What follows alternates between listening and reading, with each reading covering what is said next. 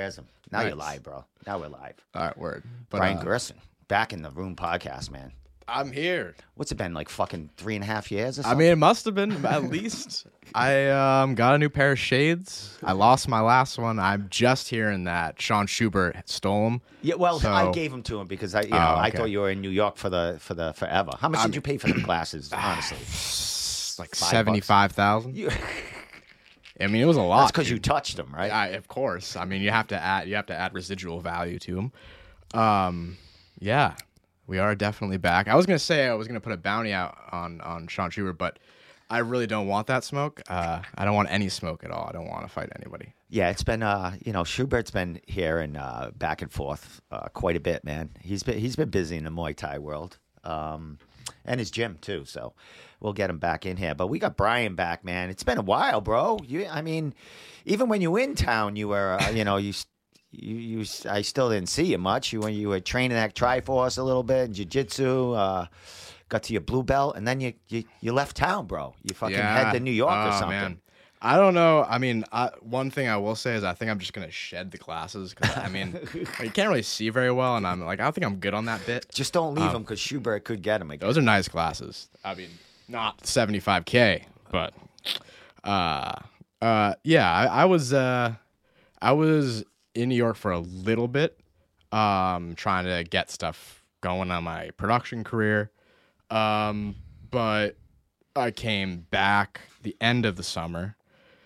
I'm sorry. What was the question? I don't know. You fucking left town. Left town? Well, yeah. Okay. So yeah, I mean, the whole story. He is hasn't I was changed trying, at all. That's essentially, for sure. I was trying to leave town. I wasn't even really successful because I never had like my own place. So I was trying to leave town. Spent the whole summer like trying to figure out something in New York. Nothing really stuck. Wasn't really working out. So end of the summer, I actually did have a gig to come back here. It just like kind of lined up, and then I ended up getting on a couple of different sets, and then movie sets, and then that led to a lot more work, and I've just been super busy ever since. I guess the plan was to go back to Triforce because I've been getting a lot of shit for getting promoted to blue belt and then just dipping. I mean, that's That literally happens what I a lot. did. We have a lot of memes on that. Like Oh, yeah. you make blue belts and you never heard of again. You Literally. just walk around with that status, you know. I I'm a do. blue No, belt. you should see it. I live in New Bedford now. I literally walk around my blue belt just so people don't fuck with me. You're and you're blue belt. Serious. I mean, I definitely That's do. where you living now, in the New yeah. Bedford area, around that area. Yeah, I'm just working in like near the Cape, so I just had to I was living in Boston. I had to sublet that and then relocate. But New Bedford's definitely not permanent. It's all right, but I used to carry mail in New Bedford. so you know. I know New Bedford. Well, there's some good parts and there's a lot of bad parts in New Bedford. Yeah, So there's only like one good part of New Bedford, and then the rest is bad parts. Literally like a 10-block radius. Yes. That's nice, New Bedford. And then after that, you're like, bro, am I gonna live Stabbings, tonight? Like, knives, I hope yeah. I can get back I to used my to have to apartment. step over police tape every morning when I used to deliver mail. I think an apartment burned down the other day. They Really? shut down like 3 streets. You don't live off the North Front. No, or man. North Front area, dude, I do you? live on North Front. I live in the fucking ghetto. My kid. God, Dude. that was like the best place to deliver mail because you guys never got mail. You don't have bills. No, one got no bills. one has bills. Yo, I don't think the person that was my old roommate follows me or anything or is gonna know. But like my roommate just got evicted, so I literally don't have anyone in my apartment now. I mean, I live in a crazy place, dude. North Front is wild. It is wild. There's a lot of great restaurants there, Portuguese restaurants There's a and lot stuff of great there. crack dealers too. Yeah, it's probably been about what 9 years, 10 years since I carried mail there, so I'm sure it's gotten a little worse, right? Yes, I mean I did not know it 9 years ago. Yeah. but I can't imagine it got better. No, not at all. I can't I wonder imagine. if that same guy is on the street that runs his wheelchair into the walls and shit like that. I don't spend a lot of time outside, to be No. quite honest with you. No. Either on my porch or driving to a different area because I don't feel safe. North Front Street, I You know- fucking love it. Yeah, it is. It's a fucking. A lot of Guatemalans experience. out there. Still a lot of Guatemalan Mexican people running around over there. I think my fucking old roommate was a Guatemalan. I have no fucking clue. I don't know. She was on like SSI or something. Oh, they That's all shit. are. Yeah, I mean- They used to. run to my truck every first 7th of the month or something like that. 5th or 7th. I don't know. I mean, nothing against that. But No, bitch, not at all. literally was like, yeah, like she had this fucking bike that she like just parked inside the apartment and was like, she had this sign on like, this is my bike for work. Like I've been there for like fucking 6 weeks. I never seen the bitch leave that fucking bike once. So I was like, Just when the telling fuck do you go to work? Telling the rest of the people to make them feel bad. Don't take my only Yeah. transportation to work. I don't know. There's 3 bedrooms. Only 2 of us were there. So it was just her and I, and now it's just me. So, all right. So there's North Front Street. We'll get back to everything else, but I'm so intrigued by North Front Street. This is good. This is good Do stuff. you live closer to like Beetle Ave and like where the highway is, like the No. Market Basket, No. or the other one? Because the Market Basket area is the Nice. the no, Oh, no, that's it's not the nice. no, It's nicer. No, it gets worse Really? over there. Beetle Ave and No fucking way. and Tallman Towards Street. that park? That park? Yes, over there. That park is like nice as Bellevue fuck Ave now. over there. Yeah, Yes, Bellevue Ave. nice. Oh yeah, you get shanked Oh, over there. okay, Yeah, okay, you so don't that's want to be worse. walking Okay, around all there. right, so yeah. maybe I'm in a little better of a spot. Yeah, but you might be in a better. Yeah, kind of going. What is it? I think it's north. North New Bedford is a little better than south. No, south is better. Is it south? Because south Going is the there- downtown. Going toward Acushnet and that way. Yeah. All right. Yeah. Yeah, because south is the downtown area. And they have like that historical district. It's Yes. actually really nice. I Yes. go to the.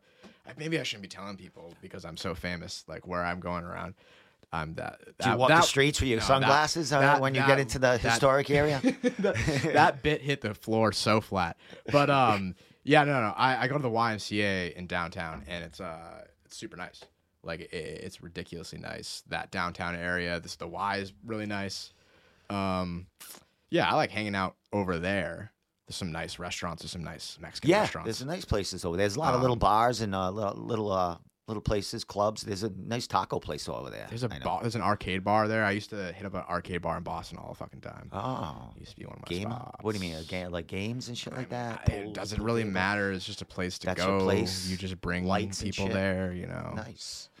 Yeah, no, it was just a good spot. It was just So a good spot. you're working in the Cape though. What's that commute? How far is that from the Bro. New Bedford? I mean, like, if there multiple things on that, son. I had a mini fucking mental breakdown on my Instagram earlier today. I mean, I deleted half it, so you guys won't be able to see it if you look at it now. But if there's no traffic, it's 40 minutes, dude. It's good, fine drive. Like, it's far, but like that's the closest place that was reasonable that I could find, like, for the area. So Yeah. like 40 minutes, I was fine with it. Like, I work hybrid, so like I don't always have to be in the office and everything. But when you go anytime like before 9 o'clock, you're fucked. You are just so royally fucked, and you experience legitimately what I would call like hell on earth. I haven't been able to The a lot of traffic places. you're talking about. It's just It's not nuts. even just the traffic. It's the fact that you're in this fucking place. Like, people on the Cape drive different, or it's people who commute to the Cape drive different. I don't recognize these fucking people. I've been around to a decent amount of places, not a lot. But, like, I do not recognize where the fuck, like, these Massachusetts people are from because they let people cut them off. They, like, let people in all when the they're time. waiting. Like, I'm waiting. We're waiting on a fucking, like, it's a quarter-mile, like, road that's, like, this fucking long line of traffic. And, like, it just doesn't move at all. Like, no matter what you do, if you go if you're leaving the Cape between 2 and I don't know, like, I haven't been enough. I haven't done it enough to know, but man, it drives me crazy. Wait until the summer. Have you been in there in summer yet? No. Oh, you're in trouble, bro. I'm in the deep shit because it's not even bad right now. So this Yeah. is the point. Like, I don't even understand. Like, I'm telling you this stuff. Like, I don't even understand the extent of how fucking bad this is going to be. And I'm already, like, at my wit's end, like, going down there and then coming back. And you have to go there. That's where you're I have located for to. the work I- and stuff like that. Like, I will at least have to be there 3 days a week, you know, like, but like, hopefully, now that it's like, we're in a different kind of like phase right now. So like, we're not, this earlier phase was more office work. So like now it's like different stuff. So like, it might be different hours. So that might help. But like, realistically, the mornings are still gonna be the mornings. It's just all about if I can leave, if I don't have to leave, like, 7 o'clock, I feel like I have no clue. Again, I don't know. I feel like if I can leave at 7 o'clock from where I'm at, then I should be fine hitting those bridges. Yep. It's those goddamn bridges. It's the bridges, bro. I didn't even get to that. I was just so worked up about the traffic. It's literally everyone converging on those 2 bridges. That's all it is. It's so wild to me. It's so wild. Do you hang out at all at the Cape? Like after work, or you just go right back to New Bedford to the lovely New Bedford area? I mean, I have, but like, it's just been like a lot of stuff recently, like in terms of work. So like, it's just been very hectic. So hasn't been a lot of time, but like I'm sure as the summer goes on, like I'll be spending more time down there. Take a ride to the beach after work, let the traffic disperse a little bit. And so that's another point. You can do work. You could head down to the beach. You could probably do some stuff on your computer and shit like that, just to some stuff or whatever. Wi-Fi unit or whatever. Yeah. But like the point of it now is like it's just like so unbearable for me. I hate the cold. So like the Cape is a little bit colder than normal. And then, like, being on the beach is even freaking worse. I can imagine. The wind, all that other good shit. Like, in the summer, yeah, like, that will be probably fine. Like, I can probably just be like, okay, I'm not going to hit the traffic. I'll just go somewhere else to finish my work. Go surf. Yeah. Go try surfing and shit like that. I'll just, like, take a 2-hour break. Or I'll just, like, clock out there, and that'll be it for me. Excellent. I don't know. How many, you can't tell where you work, but how many people in your in your workplace that you work with? Is it a small group or a bunch of people? Oh, is it a lot of people? Oh, my God. So you're doing production again. Like that's what you were doing, or when you were in the MMA world doing stuff, you were doing a lot of that production, right? Yeah.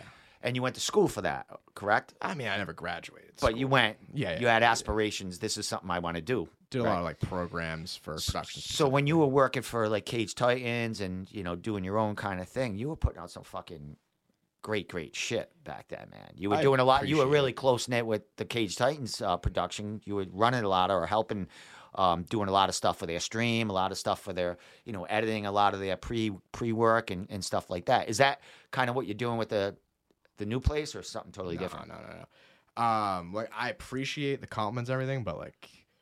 I mean, sure, like some of the stuff's good. It's really not in terms of like the level, like where the things that I've worked on. Like I worked on a movie that just got sold. I mean, it got sold a while ago. I think in like February. It got sold like MGM Plus, which is like some streaming platform or something that's coming out now. I think they're gonna put it out in theaters too. Like you got credit? Are you credited on it? No, not on that one. But I'm gonna get credit. I mean, if there's another movie that I worked on, I don't know exactly what I can talk about, but I would be credited on it if it gets made and published. And like the idea would be that it would get sent to theaters. So like I've worked on 3 movies so far, and then a bunch of commercials in between, some live events. I worked for Call of Duty League, Activision. The hell is that? It's like literally esports. They literally teams from around the United States like compete in Call that of Duty. Real kind of lifelike. Call War of Duty. Shit or Call of Duty, like the video game. Oh, like legitimate video game. No shit. Yeah. What do they do? Do they use paintballs or what do they use? They sit in front of a screen, bro. Oh, and they that. Play a video game. Yeah. Oh, there's big money in that. Like some of those games making some fucking. The winning team split like what was it? No, someone's saying something. Oh, okay. No, I was trying to remember what they won, but I think it was a lot of money, like $1 million or something like that. Maybe more than that, but it's a lot of money, and they put a lot of money into it. The production is beautiful. Like if you go back and look at any of that stuff, it's done really well, and it just looked great overall. I was really happy to be on that. I worked for Pro Bull Riding too. That was pretty fun. The production side of that? Yeah, dude. I was actually. I mean, if you watch Pro Bull Riding, you probably saw me like maybe not the one that was in Connecticut recently, or Massachusetts. The one that was in Manchester, New Hampshire. Oh, okay. Because we have a couple of guys that work with us now, and they've covered a couple of bull riding events. Yeah, I think one was in New York or somewhere. They do a bunch around here. They do one in Worcester. That might have been where one of them was. Yeah, definitely not. I'm definitely not gonna be back with them. I don't think they like me, but I work for them in New Hampshire. But I think they do in Connecticut too. And I think they do it. I know they do it in Worcester. Now, when you say you work for them, what are you doing as far as like? I was a board reeler for that one, so like. I would basically like the guy. So the main camera that was running out for the bull riders, or like after they would jump off or Yeah. anything. The main guy following everyone around. I was wrapping coil for. No shit. And I'm not very good at that. So It's fucking, you got to be on your toes. You got to hurry the fuck up. Even then, like I was very bad at it. Yeah. When I got the What are you gig. going to do it your hand? But There's they got a little machine technique. or something. There's a specific technique Yeah. to do it called over-under, and I just was very bad at it then. I'm better at it now. I'm still not very good. Yeah. But I was just so bad. I was really, really bad. And almost to the point of being a problem, like, consistently. So, I mean, I ran into Brian's things. got this. Oh, shit. Yeah, no, that's literally what it was like. I ran into things constantly. I hit my head against the corral like probably 6 or 7 times, like backing up. Yeah, it was 2 nights too. It was 2 very Stressful. I mean, I was laughing my ass off. I'm getting paid no matter fucking what, Yeah. you know. And it's pro bull riding. Like, what do I give a fuck for? You know what I mean? Like, cool if they bring me back. Like, they were fun and it was a good production and everything. They were great people, but like, I don't give a fuck if they bring me back or not, man. Like, it really doesn't matter to me. That wasn't like something I want to do. Cord reeling or Yeah. doing camera work. It's very hard to do. You also actually need to be a specific type of body to be a camera person. Like, you actually do need to kind of be tall. Okay. Like, specifically. They need one? I'm pretty I cool. mean, if you want to be, you I'll have to hold one. People, like, to get into that is also very hard too. Yeah. People spend 20 fucking years before they actually get to be the main or even one of the main camera Yeah, guys. you still got to learn. You got to know what's going on with the camera too, right? It ain't I like mean, you just hit dude, play and it's before- fucking ready to go. Most people, like, the thing is like people on the lowest echelon know everything about the camera. They're just working their way to get to be the camera guy. Yeah. So like you're competing with so many people, but like if you stick, like the thing is you'll find like in production if you're young or whatever, or I don't know whoever's watching, but just in general, like if you're young, you will find that if you stick things out, you will be among those people. You know, like even if you're not great at everything, you'll find what you're good at, and you'll be on the cruise. You'll still be working production if you really love it, you really want to do it. If it's, I mean, I'm a fucking idiot, dude. I'm a literal fucking but idiot, you're- and I've got on so many things, and people consistently, like, I'm not even trying to brag or anything, and not at all. I don't have a very high ego or anything. Like, I have made a lot of friends, just from, I don't know, like, just maybe because I'm stupid and funny, like, to laugh at or whatever. I don't know, but like, I just know a lot of really cool people who I stay in contact with and give me work, or work just kind of finds its way to me.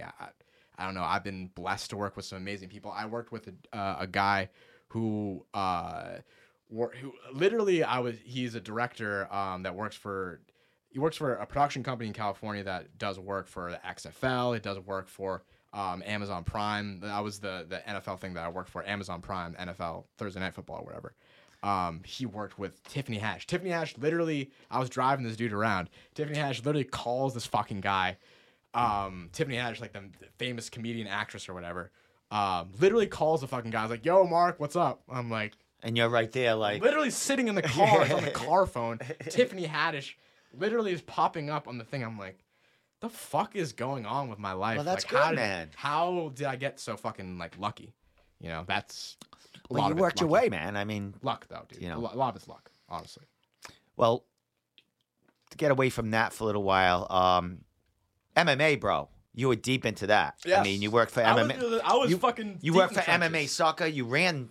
You were an editor or did something I for was them. managing editor for them for a yeah. little bit. Yeah, I mean, a little less than a year probably. I'm not exactly sure, but I think it was around a year. I was a managing editor. Yeah. Which, like, MMA Stock is not a big time publication, but like managing editor, if you think about in terms of like things what you do, like that's most likely that's like a lower echelon position. You're more of like owner, but like that's still a high level role in terms of like a journalist kind of setup. And people, they're under you, and they gotta you gotta make sure they're on the ball doing their thing and stuff like that, right? Yeah.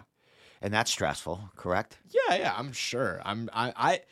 I mean, it was very stressful, definitely in the moment. But I'm a kind of person who just kind of like absorbs stress like a sponge. Yeah. You've worked with me. Yeah. So I've been better about that. But it's still like, it was definitely tough. That's why I'm not doing it anymore. It just wasn't. Well, and also I know squeeze. you're a kind of guy that likes to be in control. Yeah. In certain because you see your vision that, you know what I mean? And some of these people probably are not cutting it, but Yeah, that was a And big then part you of it. kind of try to fix them and whatever, and it's just You know how sometimes many it don't people I work. try? I mean, I'm not disparaging anybody, but there was a lot of people I either did teach how to write or try to teach how to write. And I'm not trying to take a lot of credit. I'll say like I taught them how to write in style of like a journalist, you know, like an MMA journalist. Like I just had to teach a lot of people that, which like I was shocking to me at the time, quite honestly, shocking how many people didn't understand it. But I love writing, you know, writing's been a big part of my life. So I don't know, that was probably just a misunderstanding. Now, as far as like, all right, so MMA Sucker, you had guys that would write articles, or I don't know if there was a lot of guys doing like video interviews and stuff like not that. that much. Do these guys get paid? Some of them to do like per article or something like that. How would something like that work? Because you said MMA Sucker wasn't like this big thing, but they were big enough. They had a lot of people from around the country or maybe in the world they did, doing different things for them. Yeah. So they had a lot of people working for them. They could have been newbies or guys that like went to school for journalism or something like that. How does that work as far as like a pay structure, or like is it a base pay, or does it depend on like how more famous the fighter or what you're interviewing is? So I don't know how, like, excuse me. So when you're okay, I've worked for multiple online publications that were small MMA online publications. So from when I was doing this is exactly how you were paid as a lower level writer when you're starting out. You get paid per view. Oh, okay. And it all depends on how popular you are and how popular your website is, determined on your rate. Most low-level to mid-level websites are not going to pay you more than like 5 cents per thousand views. Okay. I don't remember what MMA Sucker was, but they paid better than a lot of the other ones at the time. I remember. But I remember working for a site that I won't mention, but legitimately it was, I think, around 10,000 views, you get 1 cent. Holy shit. 1 cent. I mean, they have the need. 100,000 followers on all their platforms. They're pumping your shit out. But they want people that have a huge But follow they on Instagram and stuff like that. That whatever those followings were for that specific website, and then a couple other ones. I'm not sure about MMA Sucker, but like I know when I was running it, it wasn't like fake, but I know like those followings like were not close to equal like what was actually being paid attention to. You know what I mean? Like if you had 100,000 followers on Facebook and you posted something even about a UFC guy, you're gonna get about like 1,000, and that's like interactions total. And that's like not like that's the most popular thing you get. So if you post something like what I was doing, which was regional, what you were doing, regional stuff, you get like fucking 10 views. You're basically paying them to work for them. Really, I mean, There's a few websites that I was giving my time for free. Lots of hours, lots of hours. Just to get the experience. And you had a passion about it, too. You like doing it, and you were giving back to fighters and stuff at that point, man. You know? All led to everything. You know? Like, so, like, I just kind of see it as that. Like, it's definitely frustrating, you know? I was broke for a fucking long time, I can imagine, broke for a long time, couldn't do shit. I mean, you get a free pass to the fights, but you got to travel there. You got to, you know what I mean? You got to put your work into doing the fucking, the equipment you're using and shit like that. My hours that, like, again, like, I do really like writing, so like I put probably more time into that than someone should if they're writing an article like that, like in terms of efficiency and profit. So like then my time goes away from trying to do something on the side, like or a part-time job that actually gives me money and like an ability to like decompress or something. You know what I mean? There's a lot of years where it was like just no decompression, like work. Even if it's like work that's not even seemingly leading to anything. And then, I mean, that was a problem with a lot of people around me too. That's you know, that's passion and that's pride in your work too. I mean, you want to put a good product out there, even though you kind of know you're not going to get the views that you think you deserve. But that work you're doing, I mean, if you were, in ESPN or something like that, you would get thousands, hundreds of thousands of views. But I mean, that's where to put you now. I mean, you have that level of confidence and wanting to get the job done in a great way, which kind of led you here. I mean, you know what I mean? And I think being poor and having that passion is probably good for you in the long run. I mean, some people might stay poor for the rest of their life, but some people make it through and they start doing what you're doing now, and the sky's the limit as far as that. I'm still now, poor. I'm still poor yeah, as fuck. I know. I mean, you're still young too.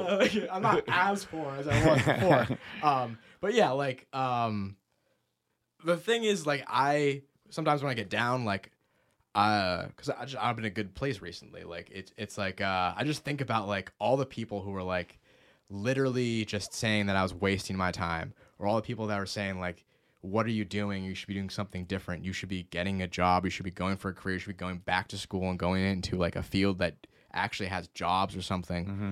Like all those people, go fuck yourself. Go fuck yourself. Seriously.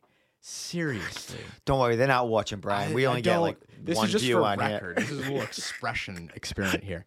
But yeah, I mean, I don't know, like that is true, and that's like what kind of fuels me, at times when I'm like, shit, like I fucking hate the Cape. I hate this fucking commute that I'm doing.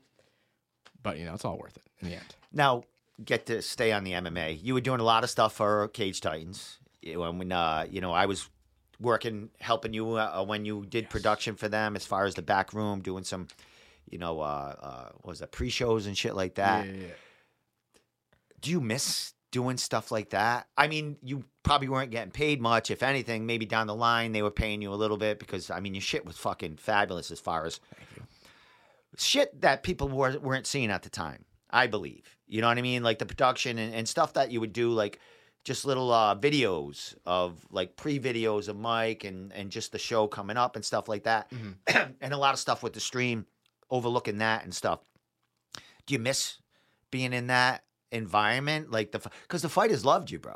You know what I mean? What do you mean they didn't? Like, come on. They didn't. I mean, you had a lot of respect as far as that. I mean, people loved your shit when you did interviews with them and stuff like that, I appreciate all that. I don't miss it, and not in like a negative way. I don't miss it for a fucking second. I don't know. Maybe I'm a weird person. Like I just don't know. Like I didn't really feel as like I definitely felt love. Like I definitely felt a lot of love, and people are great in the community. Appreciate all of them, but like I don't know. Maybe it was just me being so fucking absorbed in everything. Like it was just so stressful. Like the thing is like now with the work I do, like it's just a lot different of a work environment, and it just kind of makes things a little easier. Like the big reason why I say I don't miss it at all, not for a second, is because just like that the work environment's bad. It's just that like it's a small time. It's like, it's a small it's like a family operation basically. Like you have people doing multiple jobs that are really hard jobs, and then you put someone in there like me who's neurotic about fucking everything. Yeah. It's gonna not be the best situation at times. Sometimes you're gonna get great stuff and it's gonna work out amazingly, and other times you might get good stuff, but you're gonna have like a big breakdown, and you're gonna have a big blowout and a fucking a mental breakdown with somebody. So like that's why I don't miss it, because I don't want to be the guy who is freaking out, and I don't want to be the guy who has to take on so many responsibilities because there are no people to take the responsibilities. Exactly. I want to be in an environment where everything is laid out nice and it's all planned out and everyone has a specific kind of role. And you know exactly what your role is and where to go with that. And that's not an indictment at all on Cage Titans. Like there's definitely structure and everything. It's just that there's few people doing many people's job. And I could see also, I mean, you probably felt there's more out there for you too. You know what I mean? While I was doing that, another thing too is I love Cage Titans. I love MMA, but it was never, and this is no disrespect to anybody, like this was never the end goal for me. Like this was never, I was never going to stop here. And again, not an indictment on it. Like I at sometimes felt like I might have stayed a little bit too long. So like it's just, this was always a way for me to continue to move up in terms of production. I always wanted to be working, not necessarily like, I never really thought I would be able to, or it was like, I don't know, it's just a weird story with like working behind the scenes on movies, but always loved writing, always wanted to write stories, always wanted to make movies. So that that's I'm that's getting that's spammed as we still. of course. Yeah, I love it all the time. great. But yeah, I mean that's always like what the idea was with Cage Shine. So again, like I loved working with all the people here. It was great. But it was never something I was going to stay doing. Yeah, as far as me with that, I mean, I never had aspirations of being. I just like talking to people, you know what I mean? Yeah. And I actually had a great job that I didn't have to worry about. I'm spending too much time here. It was like a hobby to me. It still is a hobby. This is all a fucking hobby to me. You know what I mean? I'm never gonna make a penny at it, and I know that. Hopefully one day. Oh, come on, doing what? Fucking local MMA? Come on, the I fight. know, No, you know what I know, mean? dude. No, I know it sucks. Never. It fucking sucks. We actually, now we're branched into the management side of fighters, so that might, be somewhere in the long run. If a couple of them make it in there, you know what I mean. And I got a couple of guys that are young enough that when I die, they they can keep going with it. You know what I mean? But it's always been if I didn't have a job, and I was like scratching, I wouldn't be doing this right now. You know what I mean? My job gives me the means to like be able to have a hobby like this. You know what I mean? Yeah. Which I don't get frustrated that much about it because I actually have a job, a pretty good job I've had to fall back from. That's why, in my years of doing this, I could be an asshole at times. Because there was really no repercussions of it. Oh, you don't like me? You're not going to fight? I don't give a fuck. I just go to my job in the morning. That fucking probably making 3 times than you. You know what I mean? Yeah, exactly. So I never had... That could have hurt me in the long run. You know what I mean? Because, if I was a nicer person or didn't have that kind of chip on my shoulder that I don't have to give a fuck, I probably would be a little farther than I am with this now. But that wasn't my aspiration. You know what I mean? I didn't want to, I wanted to stay local, New York, New England and stuff like that. It was never a thought about, I want to work for the UFC or Bellator doing like interviews for them and stuff. Because that's just, to me, there's not a relation. I don't have relations with them fighters. Like these fighters in New England, I know them. You know what I mean? Yeah. We follow each other on Facebook. We talk shit. We talk on Messenger. I wouldn't be doing that with fighters I'm interviewing for the UFC. They got thousands of people interviewing him. You know what I mean? I'm just another guy. Unless you become, Ariel or some of those other guys. You know what I mean? There's only a few of them that make it there. You know what I mean? That are the guys. You know what I mean? Who besides Ariel? Honestly. I wanted to be the guy here. Yeah. Even though not making no money, I wanted to be the guy here. And I'm kind of, what we've established over the years. I'm kind of that guy that's known. For sure. On both sides. He's a douchebag and that guy's a cool guy. You know what I mean?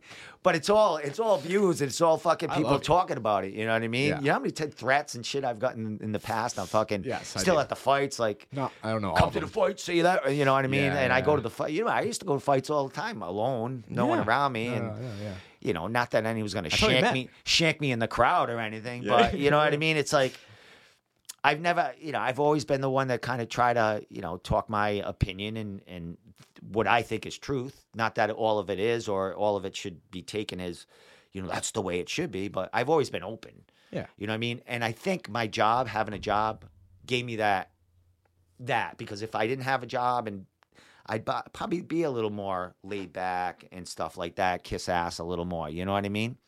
But I kind of like where I am, even though, I'll never make a penny at it, but. I mean, but here's another thing too. Is like, here's another thing that you work. It was kind of like, didn't you follow like local MMA like pretty closely, and you like would go to like the fights with like the CES fights with like your kids, and like it was a whole event? Even before I started this, I was a fan. I'm a fan of MMA. I wasn't a fan. See, of, like, I didn't know local that. MMA. So, okay. Like, I did become one because I was a fan of the UFC like back like.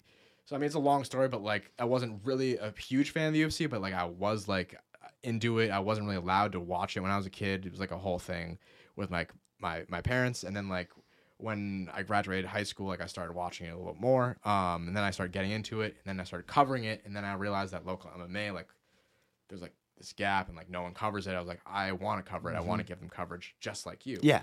So that's how of course we connected and became such good friends, but like, yeah, I never had, like, it just always, it makes, like, perfect sense to me, and it's, like, such a, like, cool thing in relation. It, like, makes sense because you had that, like, experience where you were just a fan of it. Yeah, you know? I like you said, And I you were used to just take following my it. son. My daughter wasn't born at the time, but CES was the big thing. Yeah. I would go to the CES all the time and see those guys and meet them. Kids outside. They're all kids to me at that point. You know what I mean? Yeah, yeah. I used to meet them out in the thing, and I was just like they were like heroes to me. You know what I mean? Yeah. Even though they were kids, like these guys were like, Yeah. 21, 22 in the cage.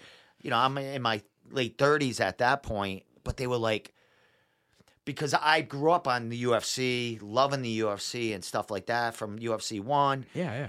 And at that, I didn't know there was really local stuff like that. You know what I mean? I remember, like, because a lot of it was in the Taboo, and like these fights were like in places people didn't, really Dude, my parents hated it for me. expose. Yeah. So I didn't get a taste of that when CES started doing their MMA. That's like, oh my God, there's local, because I was never really a boxing fan, and they had boxing and stuff like that, local boxing. But I that wasn't my thing. I loved the fucking MMA, the jiu-jitsu, and just like David, against Goliath. You know what I mean? Like that big, that whole Gracie shit. So Yeah, I need to see this live. So I used to go to CES, and I'd be like, and then I was doing martial arts, and one day my instructor said, dude, you fucking know everything about like MMA. Like you come here and you tell me everything that's going on with the UFC and shit. He goes, why don't you do that locally? Like, why don't you do that locally? Like fucking, like you have the gift of gab. Why don't you do something local? I started a group page, and I just started, throwing local shit in there, UFC shit, mix it in. And then he's telling me, dude, why don't you start interviewing? He's the guy that taught me how to fucking put a computer on. I never even knew how to fucking send an email. You know what I mean? And he's like, Really? Dude, you got to do this. He's the one. I bought my first fucking camcorder off him. No and then, way. I started interviewing with the This camcorder. is your coach? Instructor. I was Yeah. doing JKD back then. And now he is actually a brown belt instructor at Regiment in Fall River. Oh, no shit. He's Yeah, actually yeah. one of their jiu-jitsu coaches. Oh, no shit. Yeah, very I won't say his name, but very respectful now. He still does his JKD and that street fighting stuff like that. Not Krav Maga. It's different what he does. Well, yeah, JKD is like a form of MMA. It's Yeah, like, it is. But he was teaching me all like street jiu-jitsu, not the sporting kind. The kinda like sport, catch wrestling if you with get someone you get someone in the move, you're gonna grab their balls or you rip their ears off or whatever you need it's more to. self-defense. Yeah, it's more self-defense and shit like that. Gotcha. But he's the one that got me into it. As far as teaching me how to do, he taught me how to edit. He got in little piece. Now he looks back at me and now he goes, I don't know what the fuck you're doing now. You know what I mean? It's like I got OBS. I got fucking my own shit. Yeah. But I never went to school for it. I just learned as I go. Fucking Mike Polvere from Cage Titans. I would call him. Mike, how do you get this to work? Because they were doing Table Titans at that point. You know what I mean? I was like, Mike, how do you get, like, he was using OBS, and I'm like, how do you do little, and he would give me a lot of tricks, and Mike Polvere helped me a lot, like, in the beginning, as far as the interviewing and, like, the online shit. You know what I mean? For sure. And he helped me tremendously, and you did too, when I started doing a lot of shit for Cage Titans. Do that much. You know what I mean? Well, you I didn't help you that got much. me to do the fucking, help me get in the back room, doing the interviews, doing the pre-shows. Shit, that was really important to me. You know what I mean? Because I was never I really on appreciate that. camera. I love unless I was doing my own shit. You know what I mean? But I felt like a family member then. Like, because I always wanted to be part of CES when I first started, but I was an asshole. Like, I used to talk shit about them, their matchups, like fucking this. I used to stream fights. So I kind of got, we kind of, departed in that way. They loved me for a little while, and then they hated my guts. You know what I mean? Yeah. So I didn't have that kind of closeness with a promotion that they kind of liked my work. Yeah. You know, and then when you were doing the, Cage Titans, and I was going there, I was going to fights before I met you, but No. I was streaming. Mike used to get fucking pissed at me. Why does this guy fucking keep streaming my shit and stuff like that? And, I used to push the envelope, you know what I mean? Because I had that job to go to in the morning. I didn't give a fuck. Gives a fuck. But when you invited me to do that kind of stuff, and Mike opened up the back room, and we got that interview shit going, man, I felt like I made it kind of in the local scene. Really? Like, that gave me a big boost. Oh, didn't yeah. know that. Fuck yeah. That was huge to me. Well, I'm Huge. grateful that we were able to do that. Yeah, you fucking, that was good stuff, man. Yeah, that was awesome. I loved doing that. It was a lot of fun. Like, those things I miss. I don't miss like having to be a bitch and like freaking out. Like that's like my main thing. You know what I mean? But like, yeah, I didn't know that. That's really, I feel really happy. Joe Penafiel. Joe Penafield's on here? Yeah, Oh, what's up, dude? What's up, party? You. He's fucking Oh, Brian yes. and Steve together. Because we were like, Dude, he was the first guy. He was his first fight at Cage Titans. We were in the back room with him, and he was Yeah, like, dude. "Man, this is fucking great." Yeah, You know? I remember. I like Joe a lot. I mean, of course, he did just beat Duma, and I am I trained with Duma, not much, and Duma would just beat the shit out of me when we would train. But yeah, I still have love for Joe. I love Joe. I think he's a great dude. Hilarious. I like his fighting style too. I mean, some crazy Unorthodox, fucking fights, unpredictable beast that kid is. yeah, man. And it's just his energy is just like, I mean, I'm not that guy. I'm to be honest with you, I am not that guy. But if I could have anyone's energy, I would take the party's energy. Like, that is what I would fucking love to be, walking out for a fight or just walking out with the boys to the fucking club. Like, that is the energy I strive to have that energy. Maybe one day I'll work on myself to the point where I can get there. That's what I'm hoping. That's my goal. You're an individual. You got a good energy. Yeah, I'll do it. Just, I'll do you it. know, you hold it back a little bit But here I mean, and there. that is next level energy. And the funny thing, like, people don't see what goes on in the back No, room. no, they You don't. know what I No, mean? the in It's a between- whole the in different between. fucking atmosphere, is it yeah, not? man, When it's weird. fucking people, like, fighters are back there and, like, you know what I mean? Like, out odd, on the man. cage and their walkouts and their shit. In the back room, like, after the interview or before the interview, they're totally, like, normal. You know what I mean? Normal fucking people, which I never knew that before I got into, interviewing and shit. I thought fighters were just fucking fierce all the time, 24/7. Scared of 'em, dude. Some of them are, but some of them are, regular Joes when they're not fighting, Yeah, I was the same way. I was legitimately afraid of like everyone to start. I didn't know. 'Cause, I mean, like, I'm a small dude. It's a weird thing when you're first walking into a room, And I think it's funny now, like seeing new people like come in and do it. I really hope they don't watch this, but like, I don't know. I just think it's funny, like just seeing the newer or younger people or people just starting out getting into like journalism and stuff. I mean, I wasn't good. I'm not saying that I was good, like conducting interviews and asking questions. Like I would start like a motherfucker, and I think I'm the most coherent I've ever been on a mic, like right now. But like, yeah, like for the most part, I would just stutter and stammer and repeat myself and go on and on. I'm probably still doing that now, but it's just funny to me how people. There's so many new ones out there. Like everyone's got a podcast now too. Everybody with a phone or like knows OBS or has Zoom has a podcast now. Yeah. And that is very beneficial to fighters. Yes. No matter if the person interviewing is not that very good, it's still it's still a few views. You know what I mean? It still gets them their fans. No, it's great. It's beautiful because, I mean, who gives a crap like what the other person's saying? As many outlets as there are to get local guys' faces on camera, like that's what it's all about. And I've said this to a lot of people. I feel like we've talked about this too. Like, I know I've talked about it with Mike like a million times. But like the thing is with especially the local scene, like you're not really going on camera doing any of these interviews necessarily to build like a following. You are, but like the biggest, in my opinion, the biggest thing you get is experience, being comfortable, being able to tie together thoughts in your mind just off the cuff.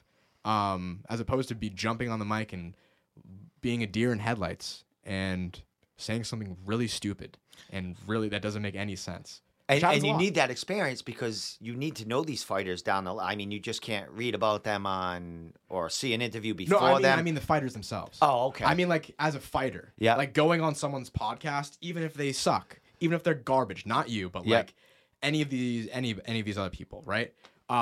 It's just an opportunity for you to go out there and be comfortable and like learn a camera presence, learn your own presence. You know what I mean?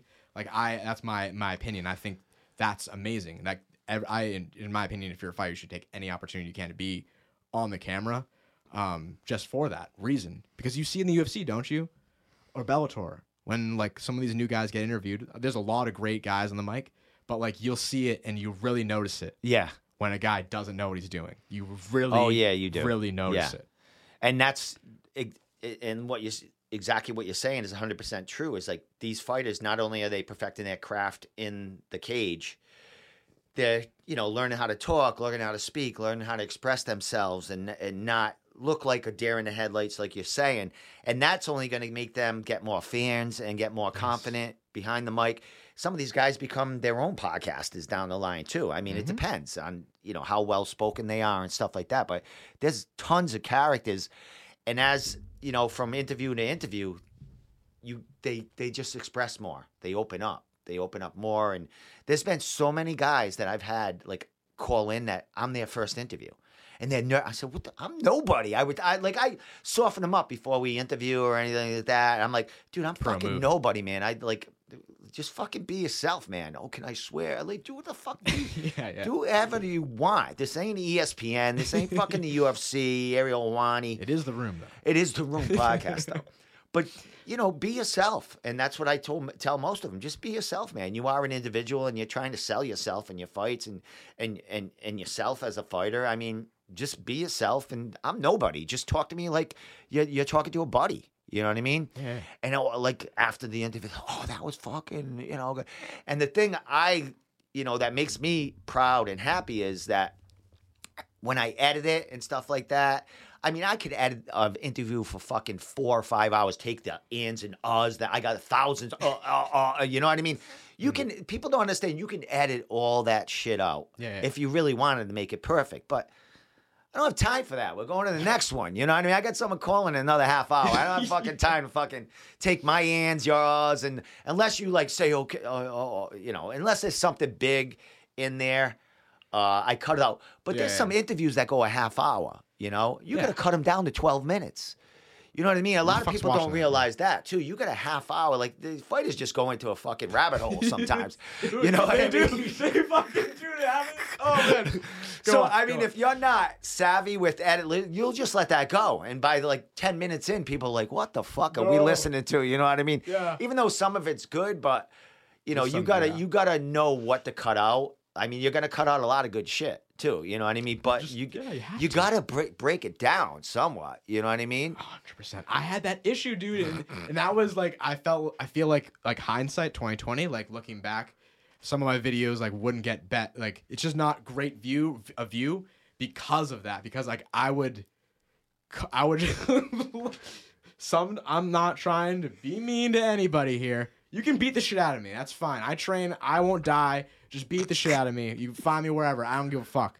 But like some of you guys just go on and on. I do it too. I do it all the time. I do it in normal conversation. But like I would leave that whole thing in there. And you have like a question. It's like, how you feeling before this fight? And they go on for like 17 fucking minutes. Exactly. And you're just like, you're not even supposed to answer that question. And they go on for 17 minutes answering like 7 of your next questions too. You're just like, all right, now I don't even know where the fuck we are because you just went off. Well, that's experience too, I think. You know what I mean? And that's where the editing process comes in once you kind of know what's going on and stuff like that. You know what helps with that too? Is like, like having a producer, like having like a team with you. Steve, you gotta cut this guy off. Cut this fucking guy off. Yeah. Or like just like so they can be like another set of ears or PA. Be like, they said this. Here's your next question. Like sometimes you hear me in my interviews where I should cut it out, but I don't. You can't hear me breathe. Like I'm gonna ask that next question and try to fucking. Are you done? Like there was a gap there. They go. It's like, dude, and then they go. Yeah, dude. Oh my god. That's a hard game to play, dude. Yeah. That's a hard finding that fucking space. So the only time I really edit down, other than, trying to take 30 minutes and make it into like 12, 15, is like when I do on YouTube. Not YouTube, when I go send something to Instagram, like a minute clip, I'll cut out, because I can ask like 7 questions in one question. Like sometimes I'm guilty of that. Like Peter Barrett called me out one time. He goes, "Steve, you just asked me 3 questions in one question." Like I'm like, "Fucking, I understand, Pete. I understand." I've done that too. You know what I mean? I've done that too. Yeah. So true. But on Instagram, I'll like cut my question in like a piece. You know what I mean? Just like maybe a 5-second piece to give them more, more time to speak, and I'll cut theirs up a little bit as well. And that's where you learn tricks. Like you could, change the camera angle to them. Yeah. And you can cut out that whole piece and people don't even notice. They think it's just kind of grooving along, Yeah. But you literally just cut out 5 minutes in between that, what he was saying, you know what I mean? Yeah. To get the beef, the meat of the fucking interview. Yeah. So that's where the creative process, where I feel I've grown and I like, you know what I mean? It's like, I feel like in some instances, I'm a step ahead of some of the other interviews out there. For sure, dude. Because, a lot of them leave that in or they don't get that. But your clips are fire. People got to realize about like even the ESPN guys, they're not doing their own production. No, they're fucking doing the interview and they got 7 guys. Dude, none of those people know how to do that. Yes. They don't know what the fuck is going on. They have somebody cutting all that up for them. Anybody who does what you're doing right now and I'm doing right now has, on our level, of course, whatever, we do understand. But you're talking about ESPN, Fox, those big network televisions or big streaming platforms, they have no fucking clue what's going on. They went to school for communications. They went to stand in front of a camera and talk. They learned to be presentable, posture. They learned other things. They did not learn tech. We know tech. You know both sides, but there's a whole other end to production, and that goes kind of back to what I was saying. It's everyone has their own role, and there's a lot of people doing it right. You don't when you go up in levels in production, nobody does this. Nobody does this where you're the guy and then you're the producer, you're the editor, you're the social media guy. Yes, exactly. How many other things you want me to list off? I don't need I probably could go on forever, right? And this is why some of the these higher up guys doing the interviews are so well spoken. They don't have to worry about everything else. You know what I mean? They know. Yeah. If they, make a mistake, that's going to be cut off. Oh, we got to retake that or something. There's no retakes in the Room podcast. No. There's no retakes at all. What's set is set. Sometimes the mics are low. I got to fucking go into the, when I'm breaking it down and doing I got to raise their vocals and it's just what the fuck, man? Yeah, no, it's rough. It's rough. Even when I worked for Amazon Prime Thursday Night Football, that was a smaller crew.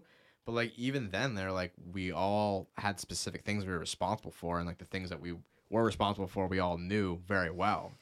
I was probably the one who was least experienced, but I still knew what I was doing well. I studied beforehand, and I still had some experience. I was doing release forms and just kind of generally helping out, moving people around and everything, which is not too complicated. So you don't have to be too smart to really know how to do that. But we had a great director of photography, and we had a great director. And we had I forget what the role would be, but I guess assistant camera too. We had these people who were really amazing. They knew exactly what they're doing. So, it went very fast, but it's still segmented. It wasn't me as the release form PA help guy and then the director with the camera, the sound, all this other crap. We didn't really do much sound. So we didn't even have a specific sound guy, but you get the point. Yeah. You have a team doing specific jobs. You don't have to worry about everything else that's going on. You know what I mean? World, someone else has that. Ariel Helwani. Do you think he does any of the shit? No, you see how beautiful his show looks too? The fucking MMA hour, he's at the desk. They got the fucking. Have you listened to his show? I like his show. I listen to his show, and not often because it's just so long, but it's a very clean radio show. Yeah, he does a very great job of transitioning in between different segments, even in interviews where you have a dead interview because you have a lot of boring ass people, right?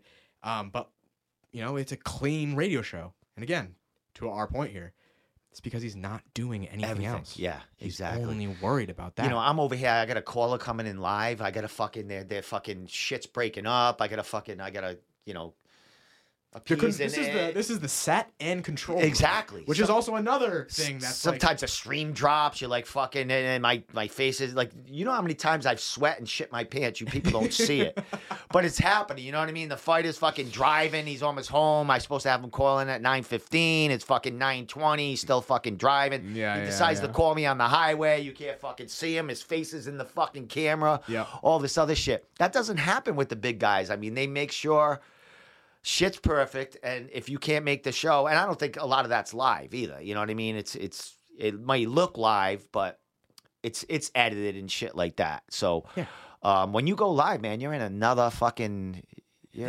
atmosphere there, bro. Yeah, and like with your like even with your thing, like you don't have an ability to be like, all right, I like need we have technical difficulties. Let me cut to this segment I have, this edited segment or my edited interview.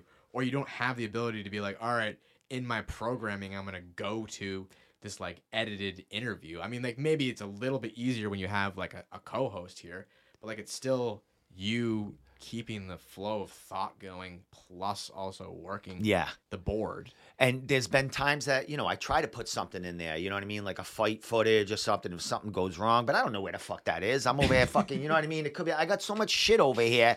All right, where's that fight footage that I got fucking just for this point? People see that. They see me fucking looking out, over here shit. I love it though. It's fucking it's not a perfect, it's fucking funny shit. I did live producing for Cage Titans, and I like never had real training for that specifically.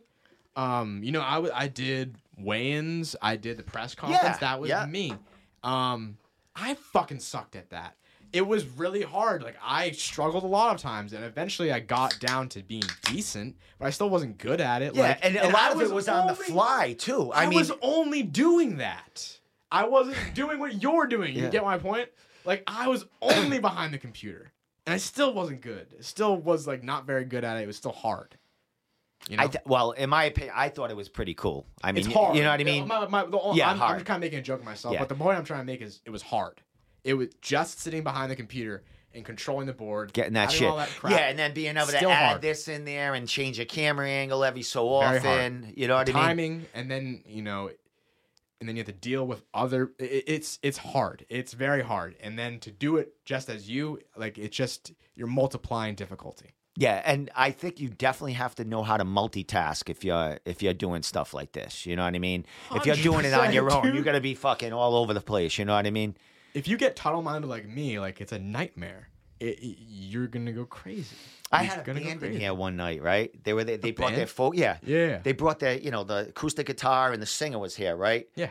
My camera stops working.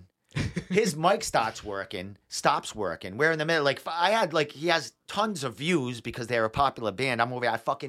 I just cut myself out of the whole fucking podcast. It was just them two.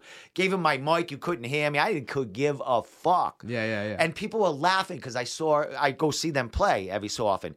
And, they're fans and stuff. They're a big college band. But their parents and all their parents' friends always go see them. Yeah. And they were like fucking laughing. They said that was the funniest fucking podcast. They loved it because they saw me struggling, running around, they go, dude, that was the funny, because I was saying some funny shit coming out of my mouth. I was belittling myself. I suck. I apologize. You know what I mean? Yeah. But it made the podcast fucking very interesting. And when they sang it, that's all it cared. They sounded fucking phenomenal. And that's what everyone cared about. But I wasn't in the whole podcast. I was like, you just a big black, like I just put their picture up and it's a perfect example. Shit stops working sometimes. You know what I mean? And if you're fucking on the podcast, also entertaining your guests, like how the fuck are you gonna fix these things? And then you're trying not to make them nervous because fucking shit's fucking failing on you. You're like, and they're like, oh, am I gonna look? Now they're thinking they're gonna look like fucking idiots. You know what I mean? I'm like, oh, you guys look great. Exactly. I'm like, don't worry, it'll sound great on Spotify and Apple. Yeah. Don't worry about nothing. They're not gonna see anything. Like on Ariel Hawani's show, like when something gets fucked up, there's a whole fucking there's a control room, there's an office, backup plans, everything. When things are getting fucked up, you don't see any of that. Yep. You might see Ariel say something or like whatever, I don't know, but like you literally won't see anything. Or like if something's messed up in their opinion or something's like screwed up in terms of like a video they want to play, you're not gonna know. You might see a tiny glitch, if that. You know what I mean? If there's problems like with loading shit or whatever, like it's all invisible. So if you're a guest in there, you're not gonna see it. You're not gonna be like worried about something going on or anything. I think I watched a show one time where like his headphones weren't working, which is like not that big of a deal. But if you're on Skype and you can't hear what the guy's saying, like that's a big deal. I think there was an interview where he had that. So like, but he didn't tell the guy and they made it work or whatever. So like shit like that. Yeah, you know? and he's also just like what you were saying with the mic. Like you had to give him your mic to make it fucking funny. work. I just like took this off, fucking threw it over there. I went and fucking screwed it back on. He's like fucking, fucking awesome. I didn't give a shit. But guys like that, they're professionals, so they can kind of talk themselves or talk us out of seeing what's actually going on. You know what I mean? And they can make They a also little have joke the about fucking it. Wall. There's an Yeah, actual literal wall in between them and the control room. Exactly. Whereas we're in the control room. We are the control room. Yeah, we are the control room. So what time is it here? We'll go a few more minutes. I've been going pretty well. But you went to Cage Titans 58. Yeah, we haven't talked about that at all. Yeah, we'll talk a little bit about it because show. I mean, do you actually? I mean, you were in New York and shit. Now you're a little back, but was that one of the first shows you've been back to? I've been to. Since what? Since you Since cut last out? year. Since you cut out? Yeah, since last year. Since I worked. No, I mean, there was a show I didn't go to that I did some work for. But yeah, that was the last show I have. That was the first show I've been to since. Now, and honestly, probably for I probably won't go back for a little bit, just because I'm busy a lot. Yeah, but going there, would you see? I mean, they're adding, as Cage Titans, their motto, raising the bar and stuff like that. What did This stuff is better than what I was doing. It's that's what I was trying to say. They have a whole fucking. They got different productions now. Somewhat, but it's pretty much a lot of the same people. So I'm giving the flowers. That's what the kids on social media say nowadays. But they do great shit now. They do stuff honestly better than what I was doing. It's a really fun atmosphere. I just wish I picked a different fucking time to go instead of day night fucking doubleheader. Oh, you went to the whole thing? No, but I feel like there's a jinx that had to happen because the last 3 fights took it wasn't anyone's particular fault. You have the ambulance situation, which there was one person's fault there with the ambulance. I was screaming at him. One of the judges wouldn't get to the fucking cage. During that. It's just it's just long. He's buying hot dogs and hamburgers. I just want my problem before I left Cage Titans was I work Cage Titans, and every 5th time I get off Cage Titans, I can go to Tavern and have alcohol and forget about the nightmare that was Cage Titans. 1 every 5 times. Maybe 2 out of every 5 times I'll go there and no fucking asshole will serve me. Because we get there so late too, right? Fuck that. You're the official goddamn fucking after party of Cage Titans. Go fuck yourself, Tavern. You're the official fucking after party. What does that mean? That your job is to be fucking open for the people who leave the fucking show.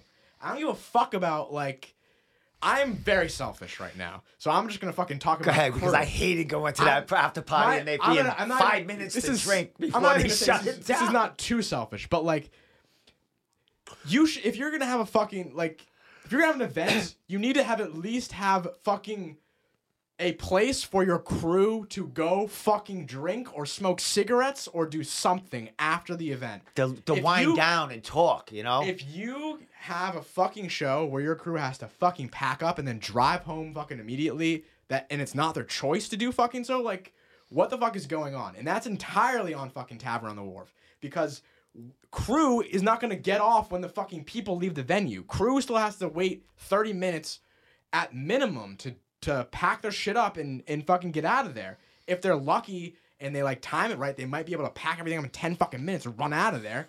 But still, you still have to wait a period amount of time before you can actually leave the venue, which is after everyone else leaves. So for the Tavern on the Wharf to close your fucking doors on people who work the event, 25 of 1. Last call. Who are giving you fucking thousands of dollars. I'm kind of so upset that I'm not really making much sense, but let me bring this back to reality here. You're the after party of this event, right? Why not close your doors from 5 o'clock till 11? You don't have anyone work there. You're closed entirely. 5 o'clock till 10. You open up at 10:30. You stay open till 3. Private event. Not allowed to the public. You have to have a ticket to get in, or it's some sort of cover charge or whatever. I don't know what laws or whatever you have to obey by, but what fucking laws are we following anyway? Yeah, there's only going to be about 20 of us there, right? I mean, 25, in turn, 30, 40, 50. There could be a decent amount of people, but Fighters, at the same time, it's a fucking private event. Yeah. You're not going to get these fucking crazy people. You can kick people out. It's not a fucking big deal. You're the fucking official after party. How about fucking treat it like a fucking after party instead of just any other ho-hum fucking night of the week? I have an idea. This is Mike Go don't ahead. live to like the next card is what, May? I Yeah. think May 28th or something like that, somewhere around there. Yeah. Mike should just have a party in his backyard after the fucking. I mean, he's been saying that all the time, but like, who really wants to do that? I had a similar idea, but like, you just fucking rent out like a field. Or rent a hall. No, field, dude. If it's in May, you get a field, put up a fucking tent, you get some battery-powered heaters, you put them in there, and then you fucking take the alcohol from the venue that you didn't sell, you bring it to that fucking place, and you sell it at the after party. You don't even have to fucking supply that much alcohol. You can buy like invite bottles. only, private invite only. Private invite only. You know, or you have to have a fucking ticket from Cage Titans. That was You know what I'm definitely saying? one of my when I did work with you and we did that because we used to have to wait for the main event. We would To never interview, we get would never- alcohol, we would never get never alcohol. get food. And I'm not the biggest drinker, but like that's the one fucking time in my life where I ever really like crave alcohol is after a fucking Cage Because you Titans worked event. your ass off too. Yeah, you like, need to fucking wind down. I don't even crave alcohol like when I work now, but like after Cage Titans, it was like I need to fucking kill brain cells. Yeah, right if now. they were open till 2 a.m. like Mass, like why ain't like Boston? They're It might open be- it till might be like a 2 or town 3. ordinance. Yeah, it's but probably a town ordinance. But like again, like private party, have it be a private event. Like I don't understand why it's why you have it fucking open like that. You get hundreds of people and you make thousands and thousands of dollars. I tip well when I go there too. Like anytime I would get food or pay for anything, I fucking tip a lot of money because I'm grateful that some fucking some nice person stopped and actually got me I alcohol. have the same. You know what I mean? I felt the same way as you. Plenty of times, like going there, and then when we'd get there, it'd be 12:20, and you got 15 minutes to get a drink, but everyone's trying to get a drink, a last call drink. You can't get a fucking drink. That's totally, yeah. And the after party, I know a lot of people, they go see their fighter, and a lot of them don't stay for like the last 2 or 3 fights. They go party. Their fighter already fought. They'll watch, because they usually have the stream at a tavern to watch the rest of the fights. You know what I mean?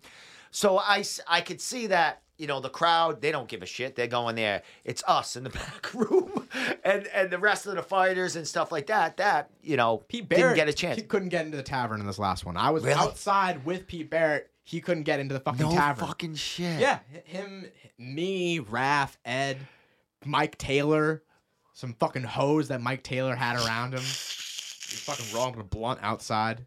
Man, it was a dreadful goddamn night. I Fucking was Peter must have very been like, upset. what the fuck? I own this place, basically. You know what I He mean? was cool, actually. Yeah. I was more mad than Pete. Yeah, I can imagine. I wasn't too mad. I was just like kind of bitching a little bit to myself. Well, I'm the same way. Like I'd be going there and like, thank God sometimes, you know, the fights would get over at midnight or something. And like, you know, it's only a 5-minute walk from the hall. I'd be packing up all my shit. I remember a rare drunk Mike Pulver coming into the Plymouth Memorial Hall and fucking yelling at me I was packing up his fucking shit. This motherfucker. I was packing up his shit, his backdrop, and all his stuff, and he yells at me, "What the fuck are you doing? Get the fuck out of here. Get out of here. Get to the tavern or whatever. Get the fuck out of here." Like yelling at me. As if I wanted to fucking be there and wanted to be cleaning up his shit. As if I didn't try leaving and someone told me, "No, you need to clean up this shit." There's a show tomorrow here. That's a rare story you'll get. Mike about Pulver Mike actually Pulver for me. That's probably the only thing I'll ever say about him. in the past, you know, when you were, you know, when I was doing shows and helping you out and stuff like that, he actually invited me to his private after party at his house, which was I fucking, fought Andy at a private after fought party. Andy? He kicked me in the nuts like 3 times. like on purpose, like After just I had fooling around. surgery on 2. Yeah, didn't you have a ball that blew up like I was fucking fucking him up. like in And a then- real fight? Like No, just no. like just rolling around. oh, okay. Fucking him up, and then like we're on this hill, and he fucking rolls. Like before this, he was kicking me in the balls and whatever. I was still fucking him up. He rolls. I got on his back, and he rolls down this fucking hill. Like just starts rolling down the hill, and like I was just like we're rolling down the hill. So like obviously, when we rolled down this fucking hill half the way, I still had his back, but we had to reset because. Someone had to stop us from hitting the fucking cement. Like what was that at a Mike after party? Yeah, the entire time I had his back rolling down the fucking hill, and like I don't remember who stopped us, but like someone had to come over and stop us, and we had to reset, so there was a new position. It's like, dude, I had your fucking back. Like I was gonna, there was multiple opportunities where I was like gonna choke him out or whatever. I just let him go. Like So we can't be fighting him up. We can't be fighting in the And mic then he like in Mike's fucking, and after then he party. just sat on me basically with his fucking fat ass and like guillotined the shit out of me after kicking me in the balls. So like, congratulations to you. Andy applauded me. I think He's not bad at rolling. No, but, he's like, pretty good. I was fucking him up. He got me in something. I got out of his guillotine, I have to say. But when Cage Titans first did, Fucking sat on me. I'm like, what am I gonna do? when Cage Titans, After kicking me in the balls, like, what am I fucking do? I had surgery on my nuts, dude. I literally had well, surgery. shame on They you for cut my fucking rolling nuts with open. him when you got nuts problems. I mean, what am I gonna do? I'm Well, you fucked had a up. few beers I'm in fucked you. up, and I want to. But you don't drink beers. You drink the good stuff. Yeah, I was drinking like straight vodka that night. But Fuck. yeah, I don't know. All I like right, to so roll you when went I'm to fucked Cage up. Titans this past. I mean, I'm sure you didn't sit with the crowd or whatever. You were roaming around me. Yeah. How was it Self-trap those to see everyone and what, even though I actually everyone's had a great fucking busy, experience. everyone's busy. You know what I mean? But how'd it feel to be back there and see everyone and just the show's fucking taking off with the missed ad you. to it. You know what I I mean? wish you were there. I'll it go to was- the next one. Yeah, But you I'm said you probably might not be go. there. I'm probably not going to be there. I just in terms of work. But it was great. Like I saw a lot of people that I hadn't seen in a while, hadn't talked to in a while, and caught up with them. And yeah, I don't know. Like I'm not like I like I've established before, very like tunnel brained and just to myself. So like sometimes you just don't realize like how many friends you have. If that makes sense, But like just like I have a lot of friends at Cage Titans that I kind of neglected, I guess, and it was great to hang out with them and see all of them. Did you go in the back room at all? hung Because out I in the haven't back been there in room. probably like 4 cards. As Yeah, far as in the back room, I stopped doing that You because there's a bunch of people out there. I kind of take my own camera now. I'll show you later because I got new gear, but I haven't used it in a while. Yeah. But I know they've raised the bar back there too. They got all the fighters are mic'd up. They got all the shit there. And they got like 3 or 4 people back there that ask questions now, which is pretty cool. And that's kind of what Mike wanted. He wanted that as the media room that people could go back there and That was the goal, yeah. do that, which it became that. But just must say, Brian you were the inventor of it, got that rolling. You know what I mean? Well, I mean, if it wasn't for you, then I wouldn't have had the real idea for it. Really, I remember talking about it with you. I remember before it was a thing. I don't remember the exacts of it, but I do remember like having a conversation about like. Again, I don't remember what it was, but I remember just talking about it with you. Like, what if we had that, or something along those lines of like. What if there was an area for me to interview fighters by myself so we're not in the fucking locker room? I think it was you were talking to me something along those fucking lines. But it wasn't just me. Like it wasn't something that just came like randomly out of my brain. Like for one, there's like Cage Titans was great because like a lot of people around there kind of emulate bigger and better things, right? Like they look at UFC and they want to do that kind of shit. So like there's always kind of those eyes and there's always that kind of great comparative work, I guess, like people striving to get better. So there was that, and I if I'm remembering it right, I feel like it was a conversation I had with you that you were talking to me about the locker room and how it sucked to fucking interview people there, and I was interviewing people there too, and I knew it sucked. I hated it. Oh yeah. Oh, you had to go out like anywhere where the Where they're snack fucking bar sitting. is or something like Where that. and you're just like everyone's screaming. How the fuck are you gonna hear any of the fucking interview? Drunks pushing into you and shit coming by. You can't What's see up? anything. Yeah. Like, so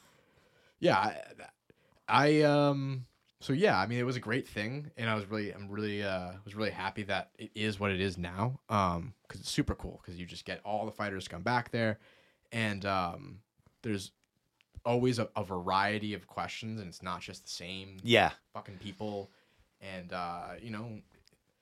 it's a beautiful thing because that was always the idea.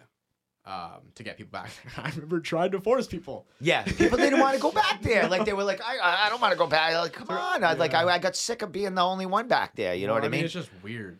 It's just weird how like, again, I don't want to shit on people. I'm a positive person now, but like, it's just weird how you get a media pass to an event and then you don't even fucking do any media stuff.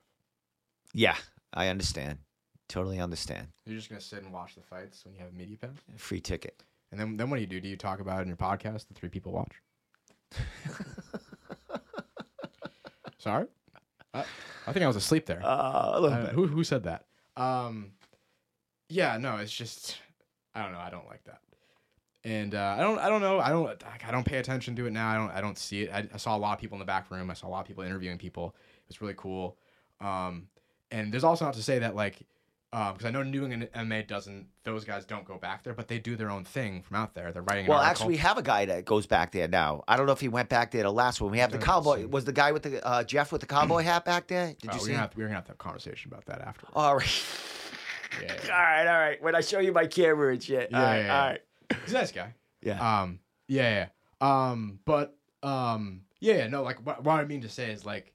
I just over the years of doing it, like I just remember like encountering people who would get the media pass or like hound me about media passes and everything, and then they show up to the event and like I've never heard of them before. Yeah, we used to talk a little bit about that, and then they just don't ever. I never see them. They show up, they get their pass. I've never heard of them before the event. Never seen them interview our fighters. And then except a selfie in front of the cage. For their Instagram. Yeah, and then I don't see them at the event ever. I'm in the back room the entire time. Yeah. Working on stuff. And I never see them back there. I never see them doing anything. And I don't see anything after the event. To be fair, though, I've seen some people grow. Like, there's been a case I can think of one specific thing, and I won't, like, name names, obviously.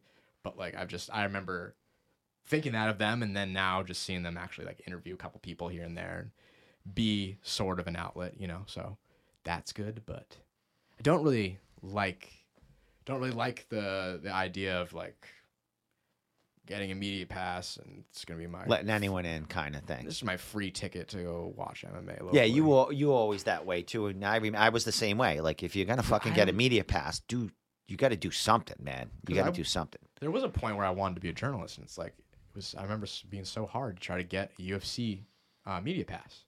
They never came around here, but I would still try to get I would travel. I would want to travel. I was willing to pay money to travel to cover UFC. And I would apply it to all of them.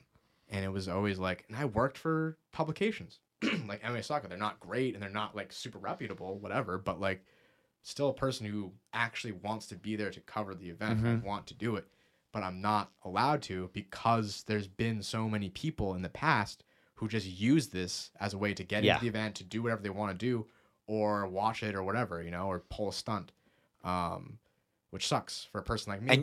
And you see that at the Bellator level still at this point. Bellator, 100%. You know what I mean? There's people eating their dinner right there. You know what I mean? They're not covering the fights. They're having fucking pizza and shit. I remember that they refused one of my requests. They used to always approve mine, no matter who I was working for. And they rejected one of my last requests. I didn't stop going because of it, but they rejected one of them, and it was the reason was because there was oh, we just have so many people here, and we just don't really understand what's going on, with all these people and what the fuck they're doing. So I get it, but it just upsets me because that was my domain. It's you're not gonna you're doing this to me, on exactly. my level. I'm if I can suss this out anywhere. It should be me here. Yeah. And I don't want you fucking here. And one of those other people, they did that to me one time when I was getting them all the time. And then I think it was Paul Daly was fighting in Connecticut or something like that. And everyone wanted to fucking come see it or something. And they rejected. But the day before the fucking fights, the fight fell through. He got ill or something. They called me right up. They sent me an email. Hey, I was like, hey, you motherfuckers. No one showed up. There was nobody there. You know what I mean? No media. But they I'm like, you, and I wrote them a nasty email back. How dare you want, and they never invited me back again. I was I didn't want to go back after that. You know what I mean? I was you rejected me. I got passion here. You know what I mean? It's and then you have the Joe Schmo that just has 100,000 followers that fucking 30,000 of them are fucking, bots, and the other 20 are fucking fake porn actresses, just trying to get followers. You know what I mean? I think Bellator is just a massive problem in general. Who cares? But I think Bellator's fucking their business strategy is just so stupid, and it's been consistent as well, and it's never worked, and it will never work. They are their business practices buy old fighters and buy people that they believe have following in the community, right? Like that's what they did with Gegard Mousasi. They gave him a fuckload of money because like, oh, it's Gegard Mousasi. And he was pretty popular when he got signed, but does anyone talk about Gegard Mousasi No, anymore? I don't know anything about him anymore. Gegard Mousasi was like one of the most talked about UFC fighters because he was like getting passed up for title shots and he was beating the fuck out of people. I remember Ariel Hawani talking about him a lot and a lot of journalists talking about him. I was deep in the journalism then. The journalism game. And it wasn't my realm of covering that, but I remember hearing about it all the time. Gegard Mousasi. Gegard Mousasi was a fucking Bellator champion until recently. And he was kind of a boring fighter, though. Yeah. Right? I mean, not he a big striker, more of a grappling. Well-rounded kind of guy. But like he was kind of like Leon Edwards, if that makes sense. Yeah. Like a very similar style. But like he still was very dominant, very good, and could have been a champion, like definitely in that top upper echelon. That's just like the epitome to me of Bellator. Like they'll get these guys who are getting like a lot of push or hype because they're like either free agents or they're really hot at the current moment that they're on the market, and then they pull them in and they really have no strategy at all for them or any idea how to promote. They do interesting stuff and they have good interesting matchups and everything. They have interesting fighters. They just I'm not. They don't keep the pedal to the metal. I don't know what. I don't even during know what, or after the fights, as far as these fighters. You know what I mean? True. It's maybe like 2 or 3 weeks prior to the fights coming up where they really focus on them, but they're not. They don't make them into like the celebrities that the UFC There's not as does. many, you know what I mean? I don't even know exactly what would be the strategy to improve it, but yeah, like that's a good point. Like I think with the UFC, like they have all these opportunities and events they put on that like showcase their fighters. I don't know. Like Bellator still they do weigh-ins and everything too, but I have no fucking clue what the solution We actually have we have one of our guys, Dylan at Bellator in California right now covering it. Oh no shit. Yeah, he's our newest guy. He's only 21, 22 years old. He's out in California. That's dope. He the second time he flew to California to cover them. Wow. Okay. So he gets passes now, and he's just getting his name in with them. Even though we're New England MMA, we don't cover that extensively, but it's something that's getting him known and getting him known in the Bellator community, which will help him further in his journalism and whatever he wants to do. And he's getting more followers. Today he's like he was interviewing ring girls. You know what I mean? That he's met in the lobby. One of them said this is her like second show at Bellator, and she was all happy that she's getting it. How many people interview a fucking ring girl in the fucking hallway? I wouldn't have thought. You know what I mean? And he's interviewing a ring. She was all fucking. You know what I mean? All happy about it and stuff. He probably wouldn't know what to do with her if he I would. I would fucking. You know what I mean? Get her mind. I'd never be allowed to Bellator again. But yeah, we got a kid that is gung ho. Not only does he love the local scene, he goes to a lot of the shows they can go to. But he's actually trying to better himself and get his name not only for the page, but as an individual. And that's these younger guys coming up. There's some of them a little above the others that go that extra mile. You know what I mean? They're not just going there with a camera to try to get laid every so often or act like they're, they got a podcast. You know what I mean? But you got a guy here that's passionate about it, and he's actually going the extra mile and trying to get them followers that not only help us but help himself. And we kind of gave him, not that we're big, but we kind of gave him an outlet that he can have a credential, like, oh, I'm with these guys and we are somebody, and it helps him along and it helps us because we're getting followers from him covering the Bellator shows. You know what I mean? Yeah.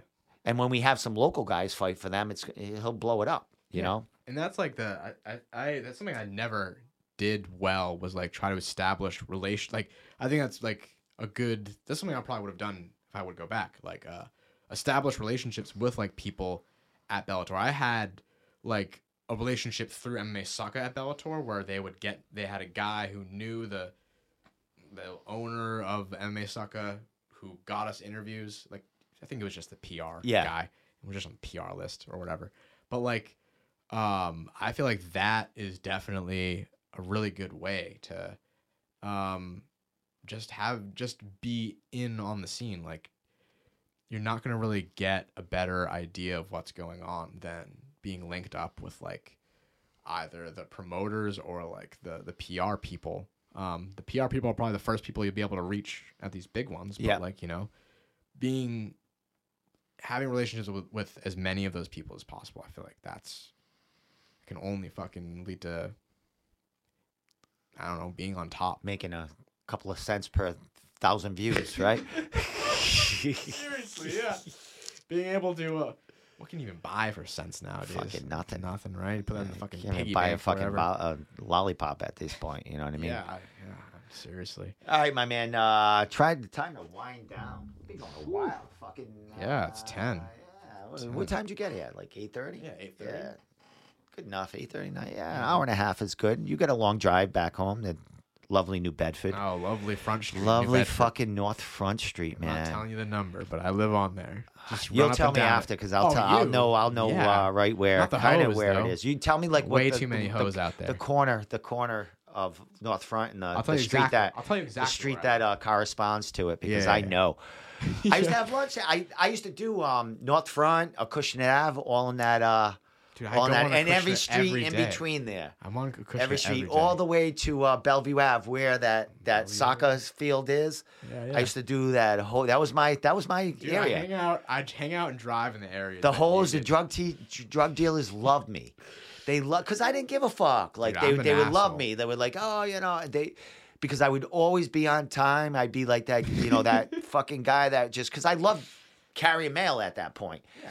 They used to come to my truck. There was certain guys, certain people I would give the check to, certain people I wouldn't. And, they threatened me. I said, keep threatening me. You'll find your check rolling, floating down the fucking gutter. You'll never see it. You know what I mean? And I used to say that to him. I fucking, well, you have to have some sort of You have respect. to draw a line with them because they'll torture you. You'll never get off a corner because there'll be 30 of them over there trying to get their SSI check. It'd be 3 in the afternoon and they say, I got to get to court. Court was fucking at 8 in the morning, bro. You're not going to court at 3 in the afternoon. Fuck out of here. Oh my god! Some of those people, man. They're relentless. Some of those people, but there's a lot of, I have to say New Bedford, there's a lot of people that are like been there for decades that are living amongst those people that are Fucking settled urchins, in their dude. 3 tenement houses and shit like that. Gathering moss. Yeah. Oh bro. my God, Jesus dude. Christ. All right, I'm sure if you came down to hang I'm out gonna one take day, a ride down because my daughter lives in Dartmouth, so definitely come hang out. we We're not gonna hang out in my apartment. 'cause no, it's a but fucking, we my apartment's actually not I bad, go but- down there and every so often I call it Beirut. Driving up North Front Street, I said, Lauren, let's take a ride up Beirut and see how it's hanging. You know what I mean? And we're right there. The same. They're all here. They're all my outside. Do it. Oh my God, it's good stuff, man. I remember It's like I remember falling down 2 flights of stairs in the snow and like a group of fucking guys just laughing their asses off at me. I'm like virtually paralyzed, and I'm like, you fucking assholes, like, Yeah, man. like what's it like? No, Yeah. It is what it is, man. There's them kind of places are everywhere, in every state, multiple places. Can I leave you with you have this? that, man. Huh? Can I leave you with this? Yeah, let's go. Leave us with something. My roommate, the first moment I met her, spent about 15 minutes trying to convince me she doesn't smoke crack. She was pointing at the pimples and the scars of pimples on her face and all the acne and going like, oh no, it's just from stress. I don't smoke crack. I didn't even say anything. I didn't even look at her pimples. That was like literally the 3rd sentence she said to me. Yeah, all these pimples and all She's this itching acne. her wrists and shit. Literally moving around funny and shit, like darty eyes. Like, yeah, I don't smoke crack. Let me ask you one question to leave off with that. How'd you get hooked up with a roommate? Was it through Craigslist or I like, found this fucking landlord out of nowhere, and I mean, I don't know. did you know New Bedford at all before you got there, where you were going? I was literally like, I need to be near the Cape. Where's near the Cape? And what's cheap? And I was like, fuck, there's anything reasonable. Yeah. Other than New Bedford. There was like one spot in like somewhere near the Cape that I just wasn't lucky enough. I didn't get it. And yeah, that's all I could get was New Bedford. If I could have chosen, I would have definitely not. I gotta fucking talk to you exactly where you are, like when we get off. But anything you want to leave off without that? Besides that, you got a new first name on Facebook. Oh yeah, if you're trying to find me, it's Bryon, isn't it? Yeah, man, that's the Hollywood name. Everyone's gotta have a stage name. That's mine now, Bryon. That's how you pronounce it too, Brian. I guess. I don't like know. it. I said Brian to the lady, and she said Brian, I guess. I don't know. I don't know how those things work in their minds, but Nice. it's the darndest thing. Well, my man, great catching up with you. Yeah, it was awesome. Oh my God, man! Like I said, come down anytime on a Wednesday night. You know, you might jump in Triforce for a jump in night here and there, but I'm here just about every Wednesday night with Tommy. He's a good guy. He's a big. I love Tommy. Big. I train with Oh Tommy. yeah, that's right. Train You with know Tommy.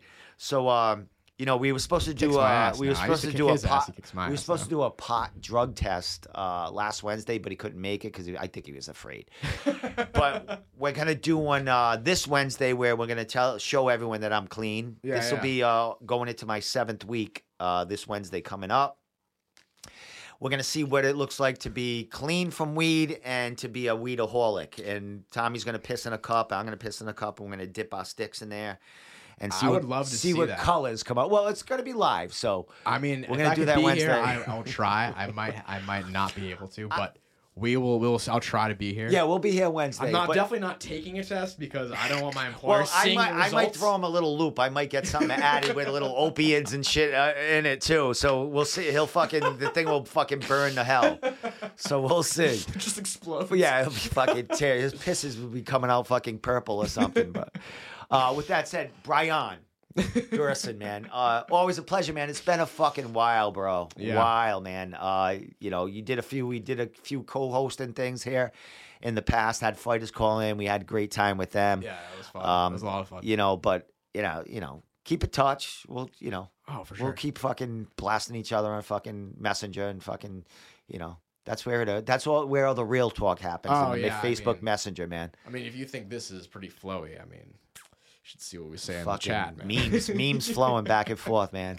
Oh, yeah. So with that said, man, anything you want to leave off beside you? I got your social media here. I When would you're a love big couple star, follows. when you're a big star in fucking doing your You're producing, coming to and the whatever, premieres, but dude.